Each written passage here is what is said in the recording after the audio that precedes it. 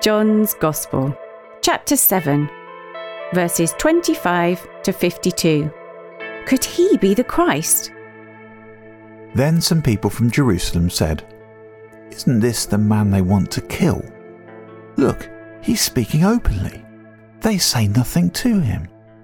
Could the leaders have judged that this really is the Christ? No, we know where this man comes from, but when the Christ comes, no one will know where he comes from." So Jesus schooled them in the temple, crying out, "You do know me, and you know where I am from, and I have not sent myself, but the one who sent me is true, and you don't know him. I know him because I am from him, and he sent me." At that, they tried to arrest Jesus, but no one laid a hand on him because his time had not yet come. But many from the crowd believed in him. They said, "When the Christ comes, will he do any more miracles than this man?"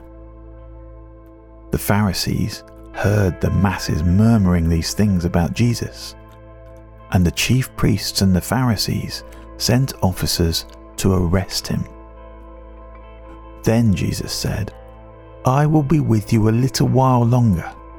Then I depart to the one who sent me. You will seek me and won't find me. Where I am, you cannot come." So the Jews said amongst themselves, "Where will this man go, that we won't find him? Will he go to our people, scattered among the Greeks, and teach the Greeks? What is this word he said, 'You will seek me and won't find me,' and 'Where I am, you cannot come'?"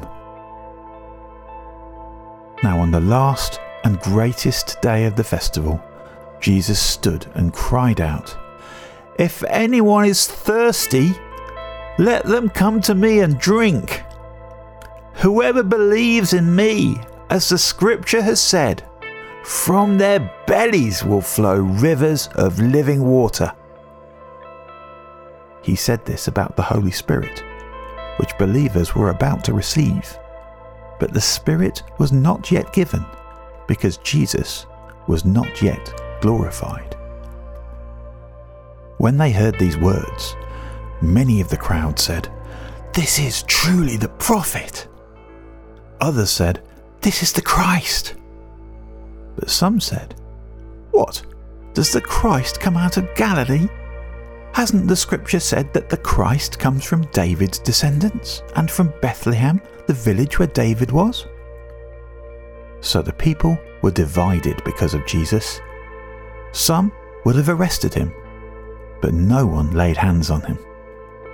So the officers went back to the chief priests and Pharisees, who said to them, "Why didn't you bring him in?"